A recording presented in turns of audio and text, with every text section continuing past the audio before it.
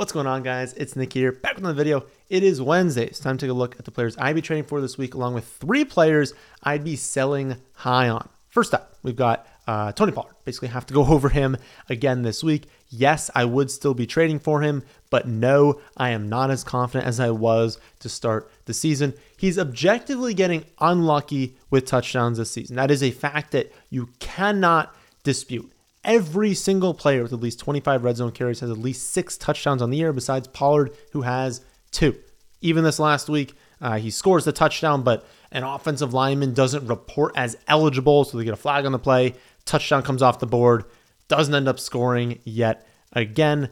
We've also finally got a close game, right? They've been a blowout every single week. We finally get a close game. It comes in the worst matchup for opposing running backs. Like, nothing has gone right for Pollard this season. He's playing worse than last year, but not so much worse where he should be getting this unlucky. So I know I sound like a broken record, but he's now like a low-end running back 1 for me rest of season, but still a running back 1. He's a running back 10 overall. I think he can get things going over the next 2 weeks. He faces the Giants next week, the Panthers after that. Both are very plus matchups for running backs, and while both are probably going to be blowouts again, we're probably going to add 2 more blowouts for the Dallas Cowboys this year. They're 2 teams that rank top 6 in rushing touchdown percentage allowed. So when teams score against the Giants and the Panthers, they do so on the ground. Maybe the touchdowns can finally flow through Tony Pollard for a change. So we're not giving up everything to get him. He doesn't have as much value as he did to start the season, but running back 10 rest of season, there's definitely a ton of leagues where people who have him are completely fed up, will give him up for not very much. And so see what they want. Ask them. Be like, hey, what would it take? Like, what kind of players would it take to get him? Is it going to take only a wide receiver 2, in which case you have to make a move like that? Going to take 2 of those, going to take a few flex players. Like, what is it going to take to get Tony Pollard? If they're still asking for, like, give me a top 10 running back, or give me like a top 7 wide receiver. We're not doing that, right? We're only doing it if the person who has them is completely aggravated and is like, no, get him off my team, take him from nothing. I don't want him anymore, but, still a good player to go after because he's the lead back on the Cowboys, and they can definitely start to get things going on the ground. They can definitely have a lot more production, and especially in the touchdown department. He could still finish this season with double-digit touchdowns, and he only has 2 on the year, so there could be a lot still coming. Another running back I could trade for is Derrick Henry. I'm not going to pretend like this is a safe trade to make. Henry's going to be 30 in January. The Titans are probably not making the playoffs, and they probably know that at this point. But if you look at their playoff schedule, it's the Texans again, right? They get a home matchup against the Texans in week 15. They get a home matchup against the Seahawks in week 16, and then at the Texans championship weekend. So he gets the number 2 matchup for running backs twice in the fantasy playoffs, and then sandwiched in between those 2, he gets another positive matchup for running backs. If the Titans have any playoff hopes, I'm talking even like a 2% chance at making the playoffs by that time, which is definitely possible. Their first game of the fantasy playoffs, that game will be 4 weeks out from playoffs, right? So it'll be that game plus 3 more. There's a chance they're not completely eliminated at that point, and they still need to lean on Henry. He's got nuke potential. And if he has nuke potential in the first week of the playoffs and championship weekend, definitely a good player to go after. I would say this, though. I'd want to acquire him with Spears. Whether Spears is on free agency, whether Spears is on another team, that same team, do a deal to get both Derrick Henry and Tyjae Spears, because in the off chance that they are eliminated from the playoffs and you're like, oh no, I just traded for Derrick Henry and now I get nothing because maybe they sit him, maybe they don't go to him as much. Well, the flip side of there is, well, if they sit him, they're going to Tyjae Spears, in which case you'd still probably have a running back 1 in those weeks. And so basically this is just a move to say you can probably lock up a running back 1 for probably all 3 weeks of the fantasy playoffs by making a trade for both of them. And that's just a good thing to do, especially with the ceiling they would have in those games. At wide receiver, I keep trading for Marquise Brown, definitely. He's coming off his worst game of the season. Always a good time to trade for a player, especially wide receiver, given it's a volatile position. But obviously the bad game makes sense, right? Clayton Tune was, I think it's Tune. No, I was saying Tooney before. I think it's Tune. He was their Quarterback last week, they were at Cleveland. Like, obviously, Marquise Brown's going to have a bad game. Kyler's back now. Brown, if he can maintain his 27% target share and 30% red zone share, if that holds with Kyler Murray at quarterback, if we see an uptick in plays, an uptick in passing play percentage, an uptick in efficiency, an uptick in touchdowns, all of that rising is going to be really, really good for Marquise Brown. He has at least 7 targets in every game since week 2. He has double-digit targets in 4 of those 8 games. But even still, you're like, okay, that's awesome, right? Low receiving totals. He's been over 61 yards only once in those games. So if we can elevate the ceiling and we have this baseline of a ton of targets, but now we're adding in games where he has 100 touchdown, his value can go way up very, very quickly. So definitely want to trade for him. I definitely keep trading for Chris Olave as well. He's still 11th in expected points per game on the season, 9th over the last 4 weeks. So there hasn't been a change in his volume. His volume has been very, very good. Top 10 volume over the last month. And yet he's still 32nd in actual points per game. He's had less than 60 receiving yards in 3 straight games, despite 10 plus targets per game over that stretch.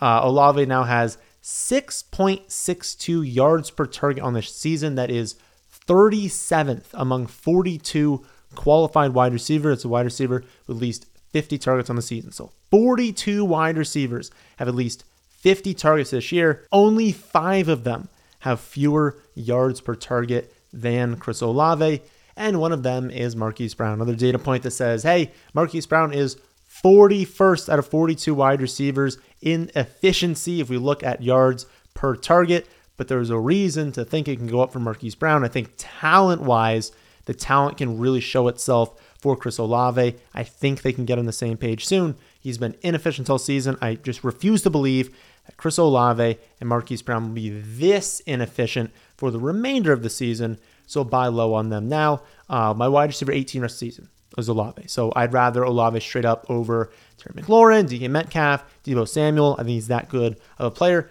And if we're looking at running backs, I would prefer Chris Olave over Javonte Williams, Brian Robinson, James Cook, even if you had to add on a player. So if you had to be like Brian Robinson plus a bench wide receiver for Olave, I would do that, even if it got up to like a low-end flex wide receiver. So someone who's on like the fringes, I would do that plus those 3, or one of those 3, obviously, running backs for Olave.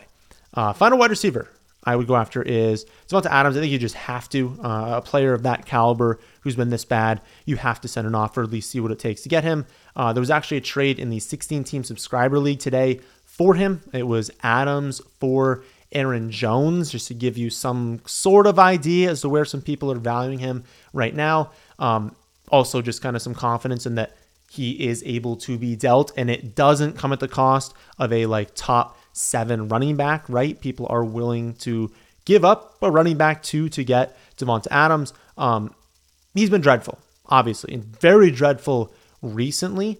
So I understand when people are, fed up with him. He's got 5 straight games under 60 receiving yards. He hasn't scored since week 2, and he has 5 receptions for 44 yards combined over the last 2 weeks. I looked back at his game logs, and I was like, okay, has he ever done this? Has he ever had 5 straight games under 60 receiving yards?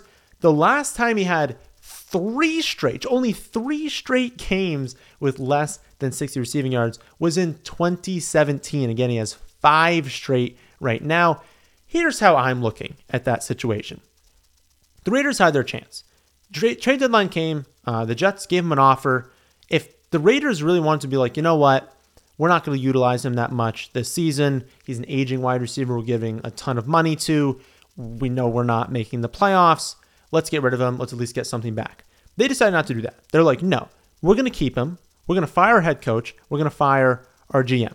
To me, that doesn't mean that Adams is going off the rest of the season, but it means they value him very, very heavily. And given how frustrated he is, you cannot tell me there won't be some games moving forward where they're not going to pepper him with targets. And it could have happened, this last week, but we see Daniel Jones get injured immediately, and we see the run game finally get going. There was no way they were going to the passing attack after that happened. Daniel Jones goes down. They're like, there's no way the Giants are scoring any points against us this week. and were finally having a good game on the ground. They had to stick to the ground game, had to get Jacobs going. That's going to give them a lot of confidence moving forward. And if they can, finally do that, right? If they can finally open up this offense, finally score some points, they can finally get the ground game looking good. And you're going to have Adams with, a 30% target share, a 39% red zone share. That's going to bring out these spiked weeks for Adams. But when we look back at this production, it's like, yeah, he has this level of volume that he's getting, but they've only scored over 18 points once before last week. And even counting last week's stats, they're still 30th, ahead of only the Jets and the Giants in yards per game. So we just haven't seen this offense look good at all. If firing McDaniels can finally get things going, which I honestly think it can, and this offense can turn around, they can sustain more drives, they can get into the red zone, Adams is going to have a ton of touchdowns if they can just get into the red zone. They haven't been able to do that thus far. If they finally can start doing that, we're going to see, a lot better production from Adams moving forward. All right, let's close going over 3 players that I would be selling high on right now. First up, Gus Edwards. I talked about it in the waiver wire video, but Keaton Mitchell looks legit. He looked very, very good this week. Pretty obvious that Gus Edwards is getting lucky, right? He has 5 touchdowns over the last 2 games. That is obviously unsustainable. Still has his bye coming up, so you have to worry about that. He's got a tough playoff schedule, and they've already talked about using a rotation, being like whoever's hot is going to stay on the field. They'll get the production. They'll come off when they're tired, but, if Mitchell's going to get hot at a higher rate than these other scrub backups are, then he's going to take more work from Gus. And the floor on Gus is very, very obvious. He might have a catch each week. If he doesn't score, he's getting you like 5 points at best. That's someone you just want to sell high on, especially with tough playoff schedule coming up. Amari Cooper, he has 4 great games this year, but all of them came in top 11 matchups for wide receivers. All 3 playoff matchups are negative for the Browns, and he's going to face the Jets championship weekend. So if you're lucky enough to make it to the championship and you still have Amari Cooper, that's by far the worst matchup for wide receivers. And it's a Thursday game, so it's probably going to be a very disgusting game. Browns and Jets that weekend. So definitely an opportunity now coming off a really, really good game. A little bit more hype surrounding Deshaun Watson having a good game as well. I would look to sell high on Amari Cooper there. And then Dalton Schultz. He's got the Titans, Browns, and Titans in the fantasy playoffs. Cleveland is the second worst matchup for tight ends. Tennessee is third worst. So he has 3 matchups in the fantasy playoffs that are bottom 3 matchups for the tight end position. That is not great. Look to sell high on him after a monster performance last week. So that's my take on how the trade market is looking this week. My rest of season strength of schedule table is out for defenses. So that takes a look at, every defense rest of season, who has the best schedule, and then who has the best schedule in fantasy playoffs. I'm going to create another table similar to that looks at every position. So you can sort by running back and be like, okay, what running backs have the best matchups the rest of season? And then also which ones have the best and worst matchups in the fantasy playoffs. Again, the goal is to get that up later this week since we finally have enough data to really trust those numbers and actually make the table that is trustworthy when you look at it. So definitely stay tuned for that. And also remember that the Start Sit video goes live on Thursday. So make sure you subscribe so you don't miss that one.